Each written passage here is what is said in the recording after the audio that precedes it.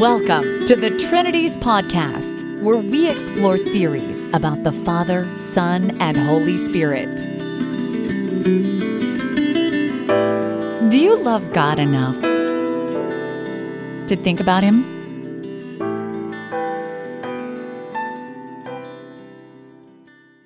Episode 171, Assessing Athanasius and His Arguments.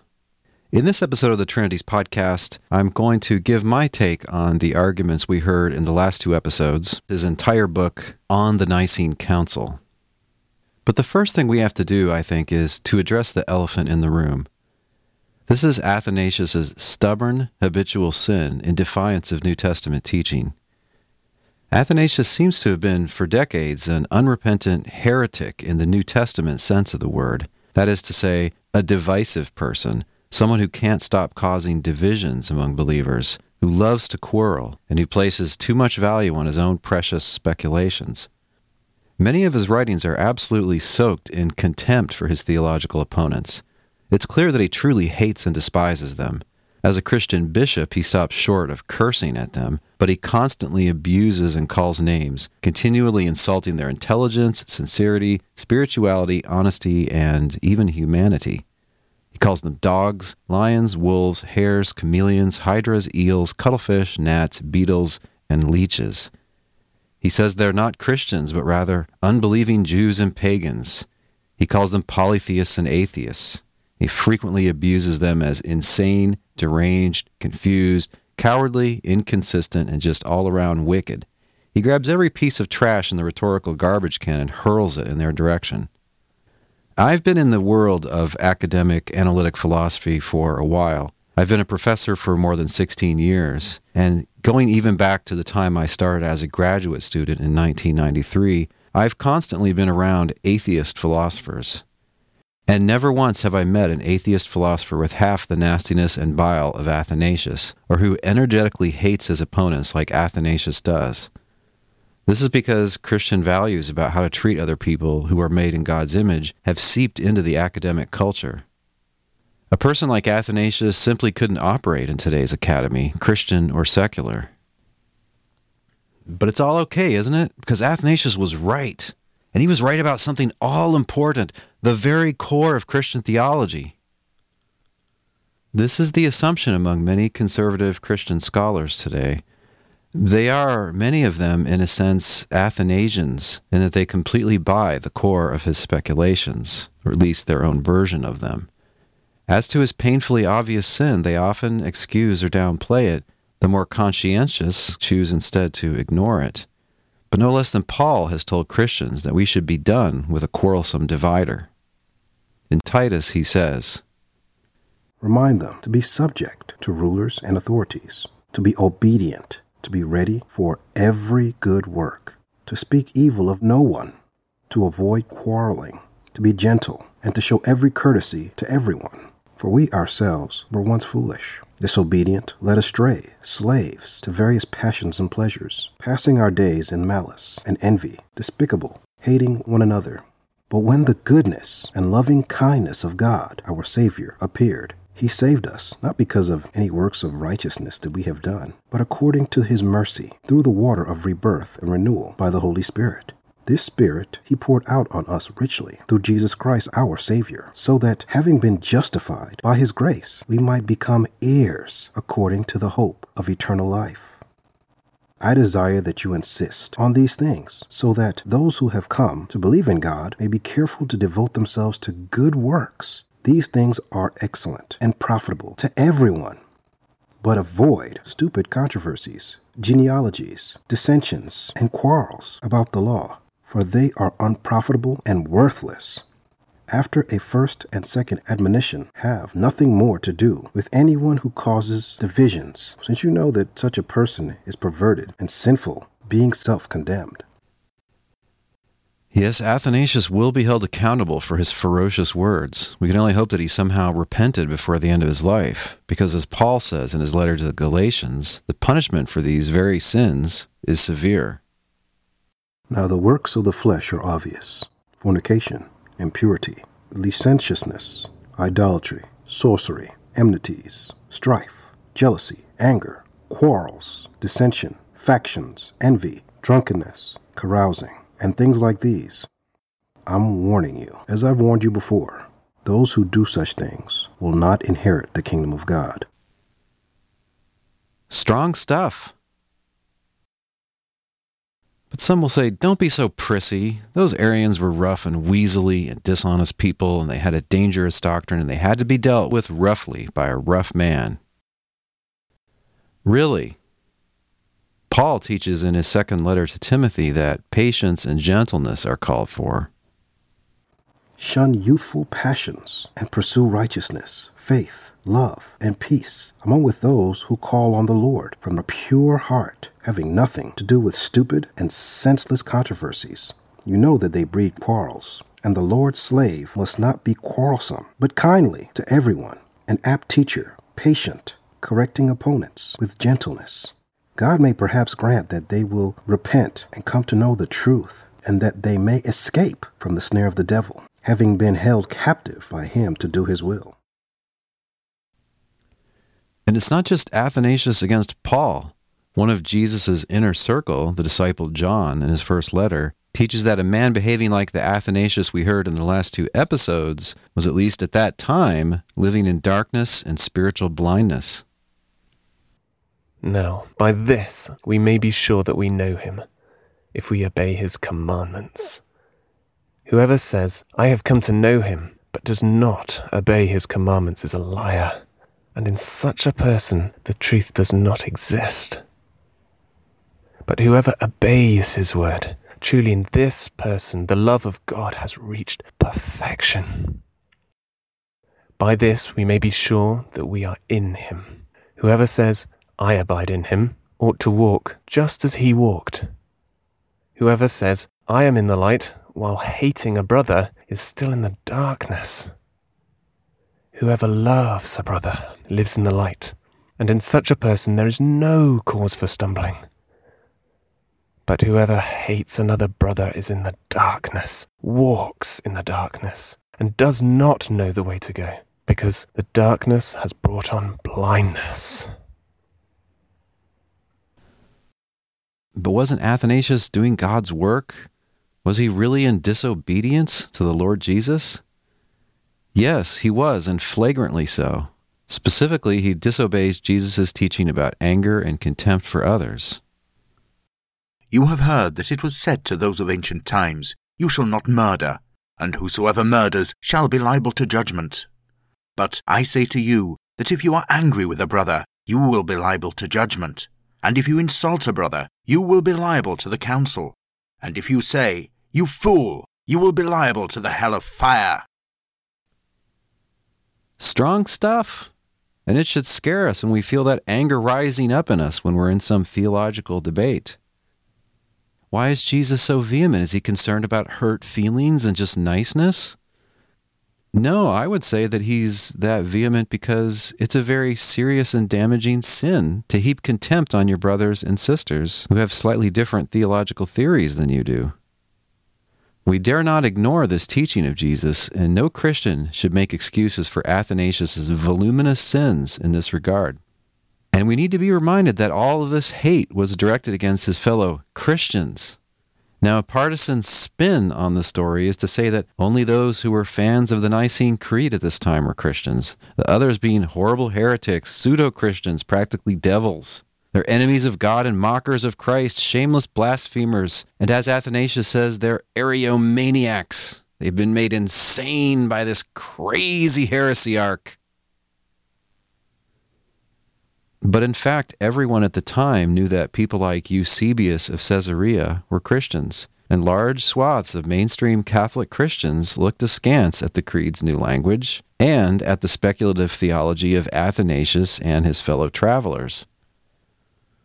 These people that he's damning, these people that he's cursing, these people who he's saying are children of the devil, enemies of God, dumb animals, insane people, and so on, these people believed everything that Peter teaches in Acts 2.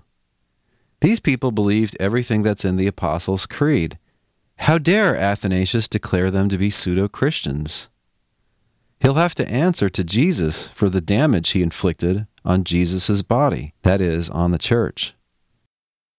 Furthermore, just about every theological claim that Athanasius denounces as stupid, ridiculous, blasphemous, and obviously contradicted by the Scriptures, just about every claim of that nature that he focuses all his fire on had in fact been held by a great many mainstream Christians, or at least by some of the leading teachers whom we can still read.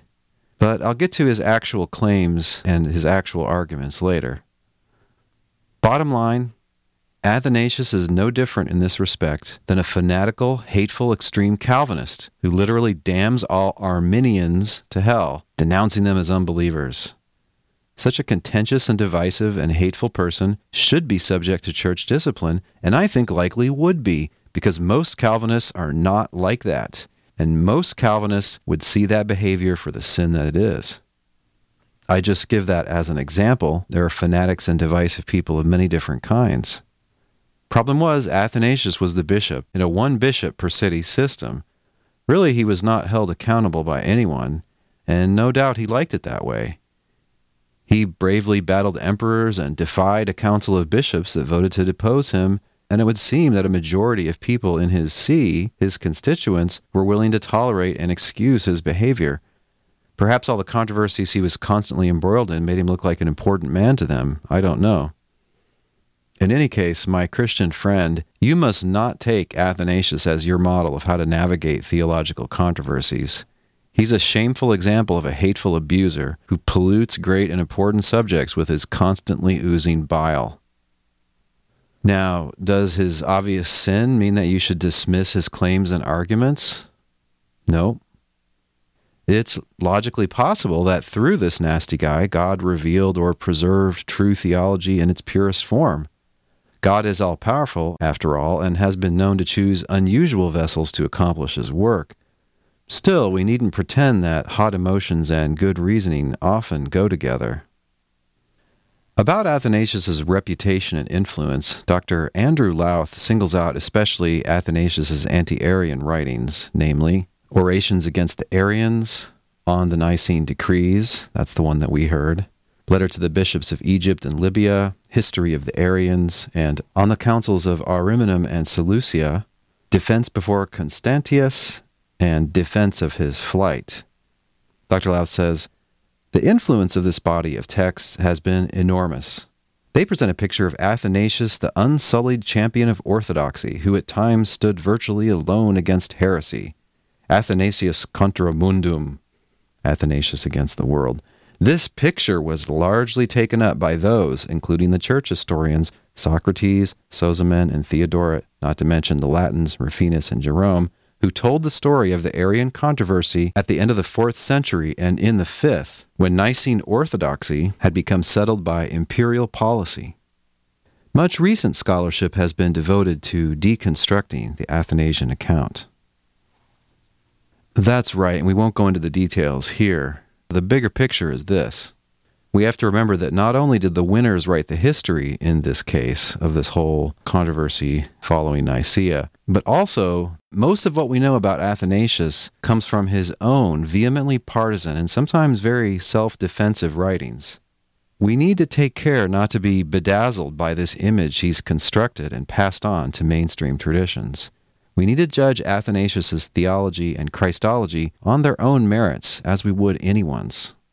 So even though he's a terrible model of Christian behavior in theological controversy, even though he was a terrible bishop in some ways, in the way that he treated people, and the way he defied authority, still, we don't infer from these problems that his theological claims are false. That would be a fallacy. Am I saying that Athanasius was not a Christian? I'm saying he's not acting like a Christian in the book we heard. That would make me doubt that he was a born-again person. I hope he became one at some point. I hope he hadn't fallen away from being one. My Christian friend, how do you judge who counts as a real Christian? Is it someone who's defending the correct counsels or the correct speculative theology? Or do you go by behavior, like John and Paul and Jesus seem to? Let me end this segment by saying 6 good things about Athanasius. First of all, he was brave. That's just indisputable. He's traveling quite a lot, which was dangerous. He's running for his life. He's nothing if he isn't brave. He was zealous and sincere. I think he really believed that Arian theology and somewhat similar theologies were disastrous and had to be opposed. I don't think he waged the long polemical battle he did for political reasons or purely for selfish gain. Third, he's somewhat systematic and thorough. He does try to give a broad view of Christian theology and a kind of systematic understanding of God and Jesus and redemption. Fourth, he is sometimes willing to compromise on exact language. Now, not in the piece that we heard. In that piece, he's just doubling down on Nicaea and saying that it all comes down to these two phrases, that the Son is of the substance of the Father and that the two are one substance. But he hadn't argued that in several previous anti-Arian works. He hadn't insisted on the language of Nicaea. He didn't seem to think it was all important, although he did want to argue against the so-called Arians' claims. And in some writings after this one, he seems, at least for a time, to back off the Nicene language, realizing that's just demanding too much. So he kind of goes back and forth. But to not insist on exact terms, if it's really the thoughts that we're trying to find agreement in, that's a good point. A fifth point is that he is aiming to capture the true teachings of the Scripture, although I would hasten to add so were his opponents.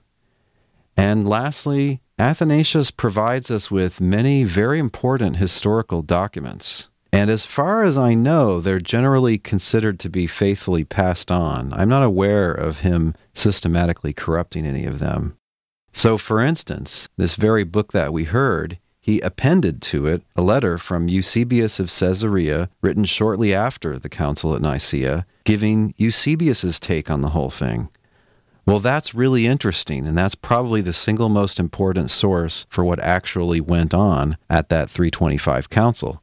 It's because of that letter we think that it was the emperor himself who suggested the term homoousion, same essence or substance. And you can also see that Eusebius is not entirely comfortable with the language that was signed on to.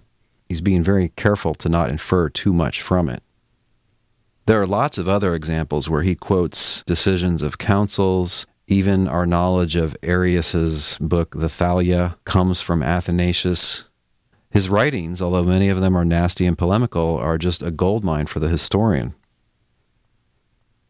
When the Trinities podcast returns, my take on his arguments in this book.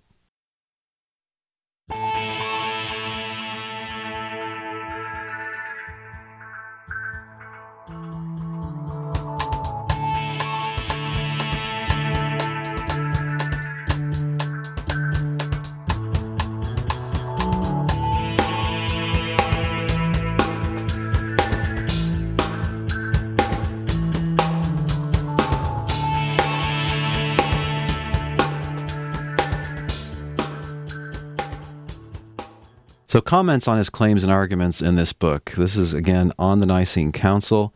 It's the first book where he really goes to bat for the key term homoousion. However, as I mentioned, it's not his first anti-Arian book. He had already written several of them, including his famous Discourses against the Arians. In general, I would say that Athanasius is eloquent, and he knows how to employ rhetoric. He's not a very good arguer. While he is thorough and generous enough to seemingly quote his opponents, he generally doesn't seem to understand his opponents' motivations, and he really just can't manage an iota of sympathy for them. And this is in contrast even to many current-day scholars who, in a sense, they're kind of Athanasians themselves, but they do sympathetically understand people like Eusebius of Caesarea and sort of get what they're trying to do. Athanasius doesn't really betray any sympathetic understanding of his opponents. And while he knows how to harangue and pile on the rhetoric, his arguments are very frequently question-begging. In other words, he's assuming the thing that is supposed to be proved. Also, he can't stop himself from doing what I call taking a text dump. And he'll put, 20 verses in a row, takes up a whole column on a page. And of course, his opponents know about all these verses, and of course, they have slightly different interpretations of them, so it just proves nothing to just hammer the table and say the verses again. When I was presenting his book in the last 2 episodes, I almost edited out a couple of these passages because they're just tiresome, but I decided to leave the work complete. Near the start of this work, he says that Jesus' works proved him God and showed his deity. And of course, what he means by that is these showed that he obviously had the same essence as God. That looks like just a wild non sequitur. The conclusion doesn't seem to follow from the premises. Which of Jesus' works would require him to have the divine essence? Was it presenting divine teaching? The prophets did that. Was it raising the dead? The prophets did that. And we don't want to say that they were fully divine, right? Or shared the divine essence. Is it his being called Lord or his being called God? Why couldn't a being be called Lord and God and not have the divine essence? In fact, you see examples of both of those things in the scriptures. And you even have Jesus pointing one of them out in John 10, when he points out that people to whom the word of God came were addressed as gods. He mentions elsewhere Jesus' forgiving sins. And like Jesus' Jewish opponents, he says, who can forgive sins but God alone? That is, a fully divine being alone. You got to be careful agreeing with Jesus' opponents. Why exactly is it impossible that a man who is the Messiah has been given authority by God to forgive sins? That seems to be what Jesus is asserting. Now, I'm sure he would say Jesus could not have accomplished his redemptive work unless he had the divine essence. Okay, we'll come back to that in a little bit. He doesn't get into that in this book, but before the end of the episode, I'll talk about kind of his background speculations about redemption and atonement. Now, I mentioned that most of the claims that he denounces as obviously stupid, unscriptural, and new were claims that were actually common in mainstream theology in earlier eras. One that always sets him off that he goes on endlessly about is that it's horrible and obviously wrong to call Jesus a creature. Well, Athanasius' favorite theologian, Origen, in fact, calls Jesus a creature more than once. He doesn't really think much of it. He also thinks that Jesus is divine, in a sense derivative of the Father, and in a lesser way than the Father. But yeah, he calls Jesus a creature, and he doesn't seem to think that it's any bad thing to call him, or that it amounts to saying there's no important difference between Jesus and us. This is Origen. Athanasius is basically an Origenist. Very many of his points and many of his interpretations are from Origen, not necessarily directly, but remember, Origen was from Alexandria, and there were a series of Origenist teachers in between Origen and Athanasius. Athanasius was born about 40 years after Origen died. How about that there was a time when the sun was not?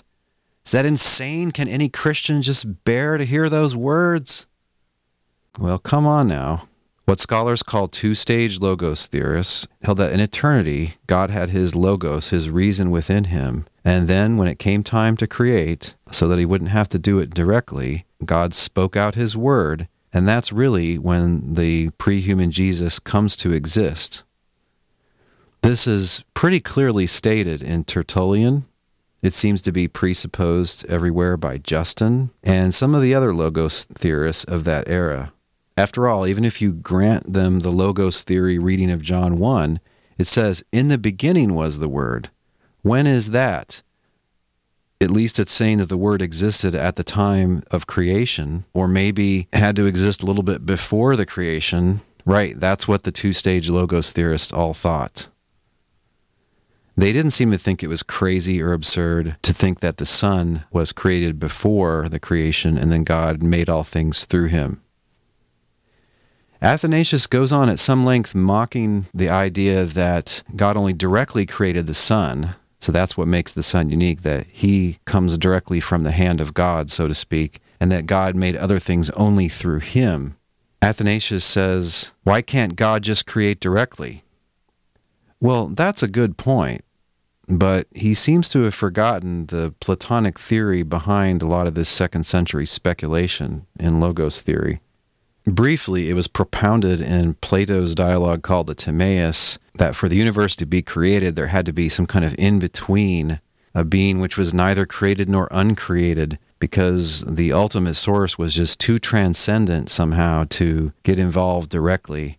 And Justin seems to think that it's just absurd that God should ever interact directly with anybody, but he always has to do it through this intermediary, through the one Justin calls a second God. That is, the pre-human Jesus and then the human Jesus. Athanasius has a good point in that can't an omnipotent being do whatever he wants, interact with material creation and not be corrupted by it? Sure, right. But you shouldn't be mocking as obviously stupid and as if unheard of this idea that God needed to go through an intermediary.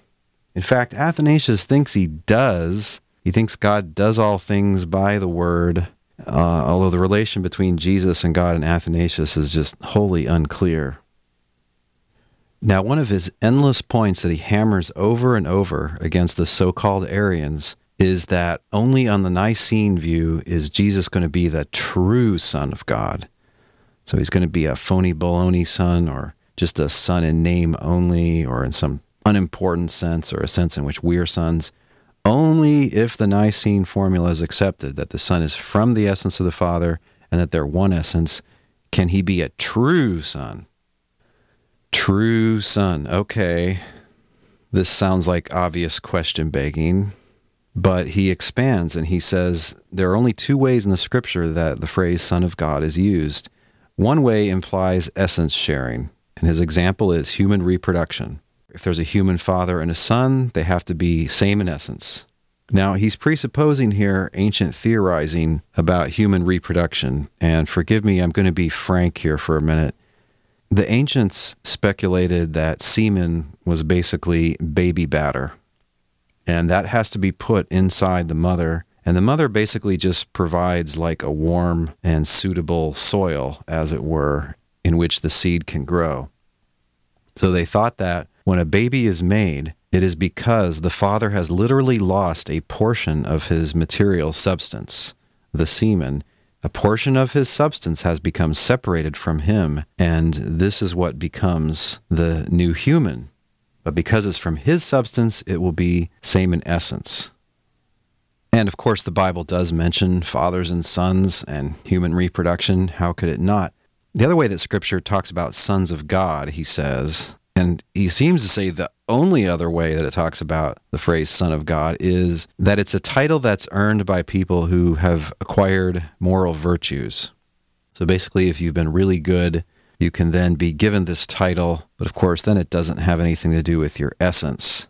And so his argument then is, surely you can't say that Jesus is in this second category where he just earns this title, or he's an adopted son, basically. Surely he must have it by way of essence, because of the way he not came into existence, but because of the reason that he exists. Of course, he doesn't think that Jesus came into existence at all, and he doesn't think he came to be by human reproduction, but he thinks that there is a kind of analog to human reproduction in eternal generation. So the difference is there is no material substance that's in common between Son and Father. And further, the Father can't have any of his perfect substance separated from him. So he doesn't share a portion of it, he shares all of it. And so that's why the Son is wholly, fully divine. He has all the divine substance. Right? This is in contrast to Tertullian. If you read my paper about Tertullian or listen to the earlier podcast about that.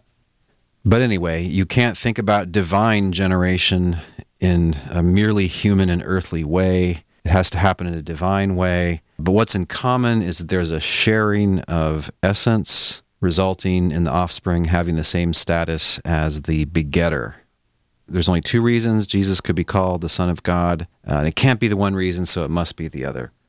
There are many later versions of this. I mean, one version of it would be either Jesus is really the Son of God, or he's just called the Son of God by courtesy.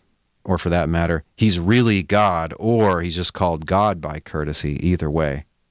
The thing to say about this argument is it's just obviously a false dilemma. Those are not the only two senses in which the Bible talks about sonship. Of course, sometimes a king is called the Son of God, and not because he's earned it by acquiring a ton of virtue. Israel's called the Son of God, but not because it was always virtuous, just because it had been chosen to have this special relationship with the Creator. But about Jesus, Athanasius just overlooks two really obvious things. One use of Son of God is just equivalent to Messiah. You see this prominently, for instance, in Mark and in John. One of his big talking points is that you can't possibly say he's called Son of God for this second reason, because then he wouldn't be any different from us, or different from people who earned the title, basically. But that doesn't apply to this scriptural sense. If he's Son of God in the sense of Messiah, he's the only one. There's only one Messiah in the sense that we're talking about. There's others who are called the Anointed One, even kings and so on, but we all know in reading the Bible that the Messiah is this unique job title. If Son of God is a title for the Messiah, yeah, he's unique in many ways, but does that have to do with his essential nature? Athanasius would like it to, but I'm not sure why we should accept that. Does the Scripture require that? He thinks it does, of course. The other thing that he ignores is a justification for calling Jesus the Son of God, which is seemingly implied by the angel who's talking to Mary in Luke 1. Basically, he says because God is going to miraculously cause the pregnancy, because of that, therefore, he will be called the Son of God. Again, that would make him the Son of God in a unique sense. Does that imply that he has the same essential nature as God? The Scripture doesn't say it, nor is it obvious that someone who's miraculously conceived would have to have the same essential nature as God. Why couldn't God do that sort of miracle and it just be a miraculously conceived human? So the argument falls flat. There's no reason at all to think there are only two reasons why Jesus could be called the Son of God. And there's really no reason to accept that he's just like us or not different from us in any important way unless he has the divine nature. Why couldn't he be much more important than us and very importantly different than us and be a human Messiah? I don't know. We're off in speculation land here. If you say that he couldn't be Messiah or he couldn't be raised and exalted and put in a place where he should be worshipped unless he's divine, I'm sorry, but that's not self-evident, and it's not clearly taught in Scripture. It's just a speculation. When the Trinities podcast continues, his account of the proceedings at Nicaea.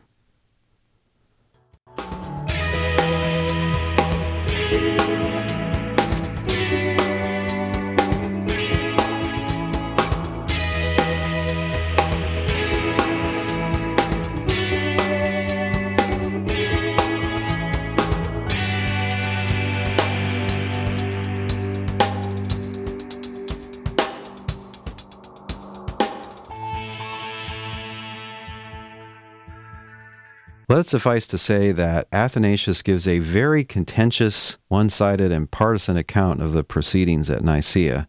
For another view, see the letter from Eusebius of Caesarea that Athanasius helpfully preserved as an appendix to this book. I've got a link for that on the blog post for this episode.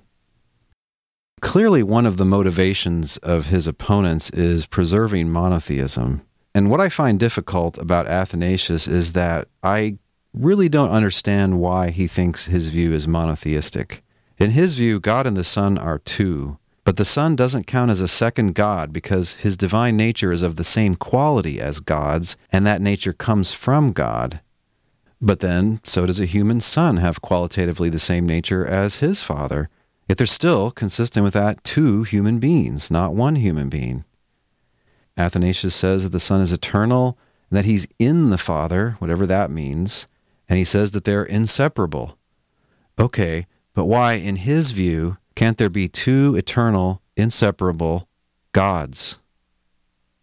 After all, each one has the entirety of the divine essence, and they're distinct. But having the divine essence, that's sufficient for being a god, right? For anything, whatever, if it has the entirety of the divine essence, it's a god. just by definition of essence. Are we supposed to think that they're the same God? I don't even understand if Athanasius thinks they're the same God or not. He merely charges his opponents with polytheism in his third discourse against the Arians, chapter 25, but it's wholly unclear how Athanasius can escape that charge. The so-called Arians that he's denouncing follow the earlier tradition of defending Christian monotheism by emphasizing the uniqueness of the Father. This is the strategy you see in all the main Catholic writers of the 2nd and 3rd centuries. But by relentlessly emphasizing the qualitative essential sameness of the Father and Son, Athanasius has cut himself off from that defense. He can't say, like some of them say, that only the Father is eternal, or only the Father is good through himself, only the Father is divinity itself, or really fully and underivatively divine. He can't say only the Father is all-powerful and all-knowing. Nor does Athanasius even, so far as I can see, take the step of saying that it's the whole Trinity which is the one God. Rather, it's the Father who is the one true God, but so also the Son is true God. And by the way, the Son is different than the Father, and the two of them are equally divine. And this is monotheism. Seemingly, just because Athanasius means it to be so and says it to be so. If only monotheistic intentions and assertions were enough to have a coherent monotheism. Intending it to be coherent doesn't make it so. Saying that it's consistently monotheistic doesn't make it so. No wonder his opponents were not convinced. Another prominent argument of Athanasius, which you see in chapter 4, for instance, is that if there was a time before the Son existed, God would then be mute and stupid, because God would be without his word and his wisdom. This is a bizarre argument. It seems to assume that the eternal Logos is both a divine property, like wisdom, and a being, a self, a personal being, which can be all-knowing, all-powerful, and create, and so on. This just looks like an absurd claim. If I told you that my daughter was my sense of humor, would you believe me? My daughter existed way back in 1975 when I was 5 years old, but at that time she was just my sense of humor, but now she's my sense of humor and also my daughter. No, I mean, a sense of humor is a quality or a power that I have, or a tendency or something like that, and a thing like that can't be a being, can't be a daughter. Now, I might be trying to say that her sense of humor is like mine, or that I taught her all about humor, or other various understandable things. But to say that she's literally my sense of humor looks like a piece of nonsense. If God is a perfect being, then even if he doesn't have his Son, he'd still be perfect, and he'd still have his attribute of wisdom, etc. You do see this argument in earlier writers and earlier Origenists. I haven't quite found it in Origen. It might be in there somewhere. Although in his On First Principles, Book 1, Chapter 2, he gives his own half-baked philosophical argument that the generation of the Son has to be eternal. And it goes like this. And can anyone who has learned to regard God with feelings of reverence suppose or believe that God the Father ever existed even for a single moment without begetting this wisdom?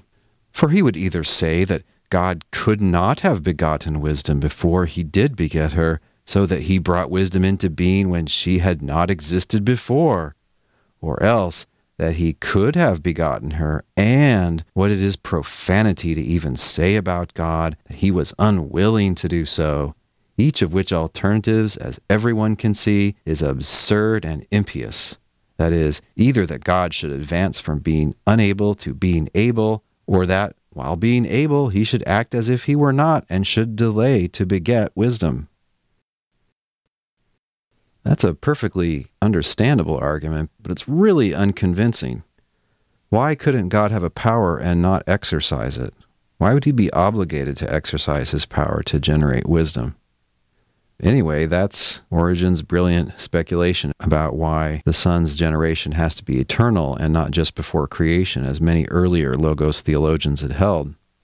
For his part, in this book, Athanasius throws out a few proof texts for eternal generation, which are wholly unconvincing.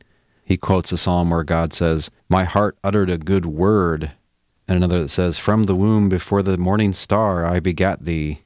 But of course, these are not going to prove eternal generation.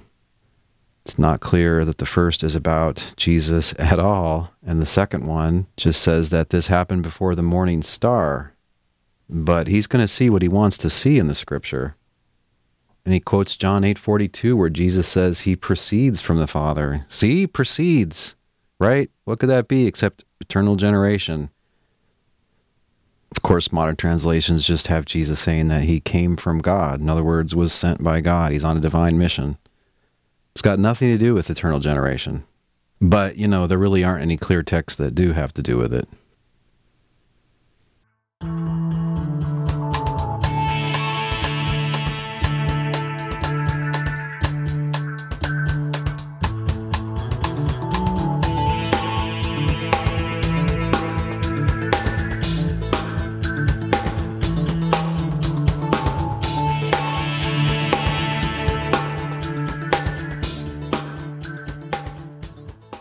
Another issue that comes up is he claims in this book that a main objection of his opponents was simply that the Nicene terminology was unscriptural, that is, non-scriptural. In other words, that the words weren't in the Bible. Surely this is a straw man. I mean, at least his best opponents would never have given an objection like that because, as he points out, they too found it useful to employ words that are not in the scriptures. Well, why hammer this point then? This can't be something on which their theology depends. Now, about chapter 6, this is where, at some length, he cites authorities in support of the Council of 325.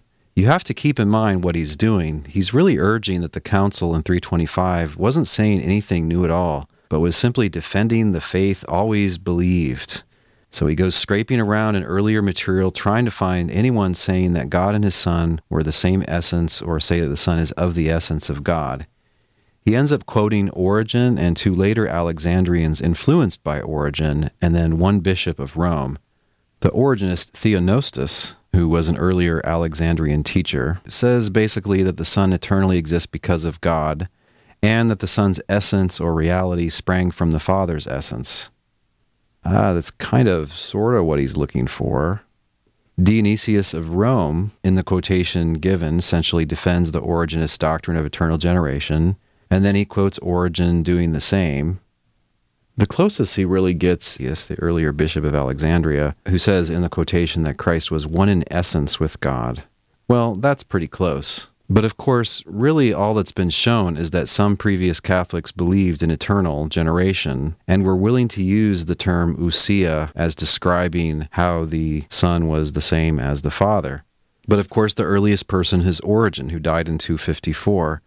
So this doesn't come anywhere close to showing that Nicaea was merely protecting the faith once and for all delivered to the saints, and especially doesn't show any sort of authoritative or widespread use of that language. And as to the last chapter of the book, I'll pass over his harangues about his opponents calling God the Father unoriginated. I don't really think there's much of interest there. Let's step back, though, and ask this question. Why is he so concerned about the deity of Christ, understood as requiring the Nicene formulas? His assumption, which he doesn't explain or defend in this short book, is that only a fully, wholly divine Christ, a Christ with the divine ousia, could possibly save us. Why? Well, as I understand it, and in this I'm relying on the scholarship of Frances Young in her book From Nicaea to Chalcedon, 2nd edition, it's something like this. He thinks that the Logos is like the universal of reason or rationality. And so for there to be rational beings, there has to be the Logos. And somehow rational beings like the original man and woman, they had to participate in rationality through the Logos.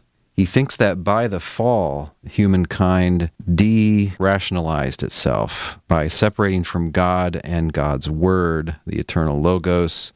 It did something to humanity, something to human nature, seemingly thought of as a kind of Platonic universal. Now, when the Logos took this nature to himself, either at that point or at least after he was raised, this brought about some transformation in humanity, in this human nature. It restored rationality to it in virtue of the union with the Logos. In a sense, it recreated humanity. We would have had a divine, godlike life if not for the fall. And it's the incarnation, maybe together with the death and resurrection, that has redivinized humanity. Salvation, he understands as deification. This I don't have any objection to. 2 Peter says that the redeemed are made partakers of the divine nature. Of course, a human like you and me could never be made into the uncreated creator of all else. But divinization doesn't mean being divine in the same sense that God is divine. What does it mean? Well, it means at least having eternal life, being immortal, presumably getting a big upgrade in terms of goodness, and maybe also power and knowledge. So just being a much greater, more godlike being than we are now.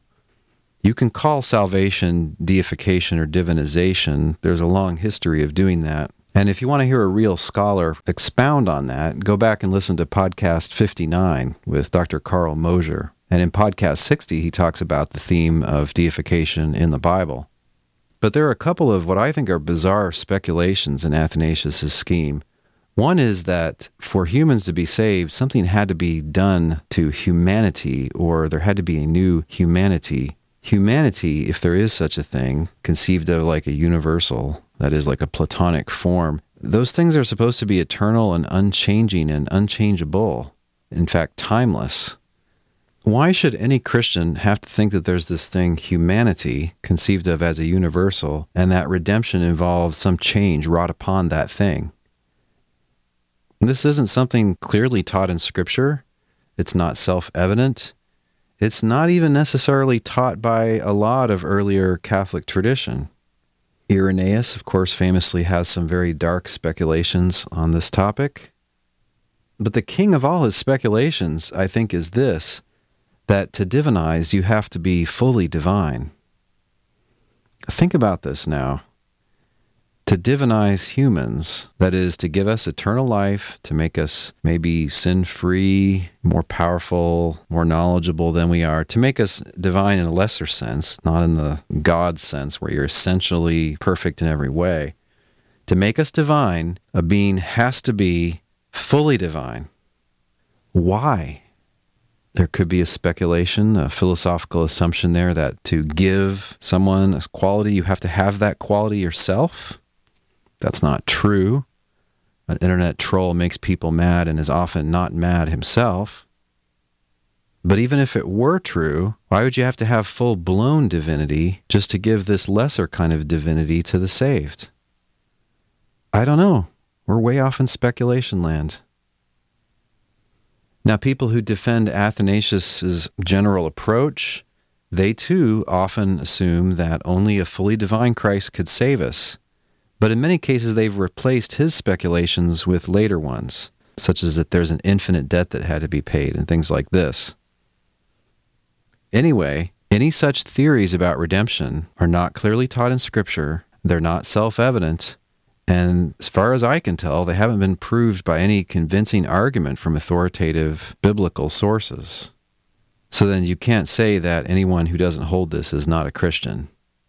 You can't try to make your own speculative theories essential to the faith.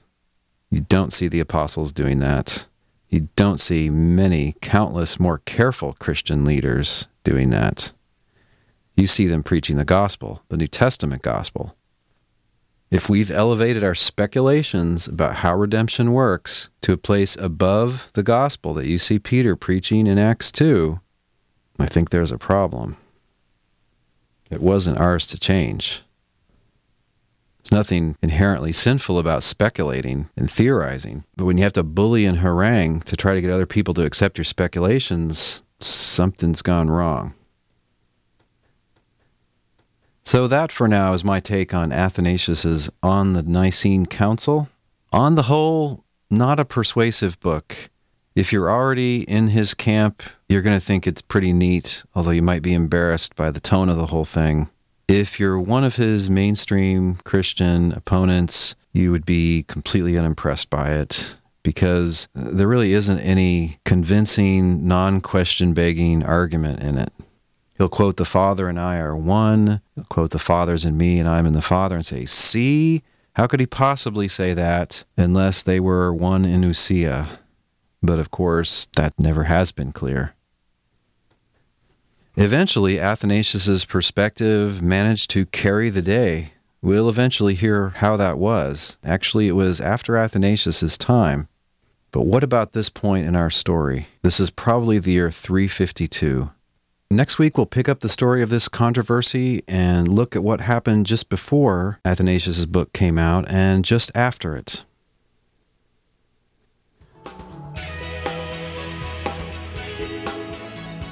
This week's Thinking Music has been the track Zest by Bassmatic.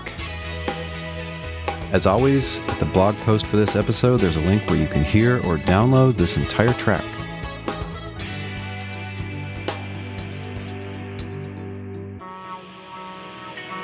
I'd like to send out a special thanks today to David in the UK for his gift through PayPal. Thank you, David. And also, thanks to all of you for your prayers and your patience as I've been rebuilding the Trinity's website after getting terribly hacked. I'm still chipping away at a few things. I hope it'll be better than before when I'm done.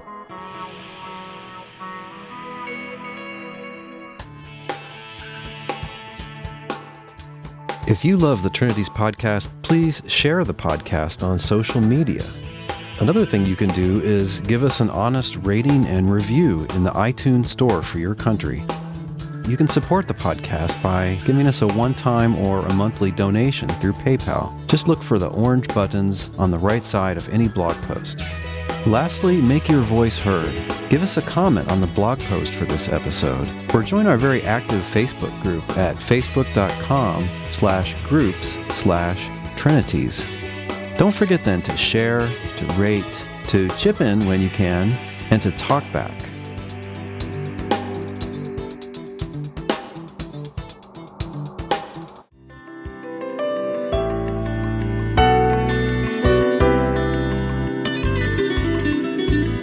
Thanks for listening. We'll see you online at trinities.org. Till next time, don't forget to love God with all your mind.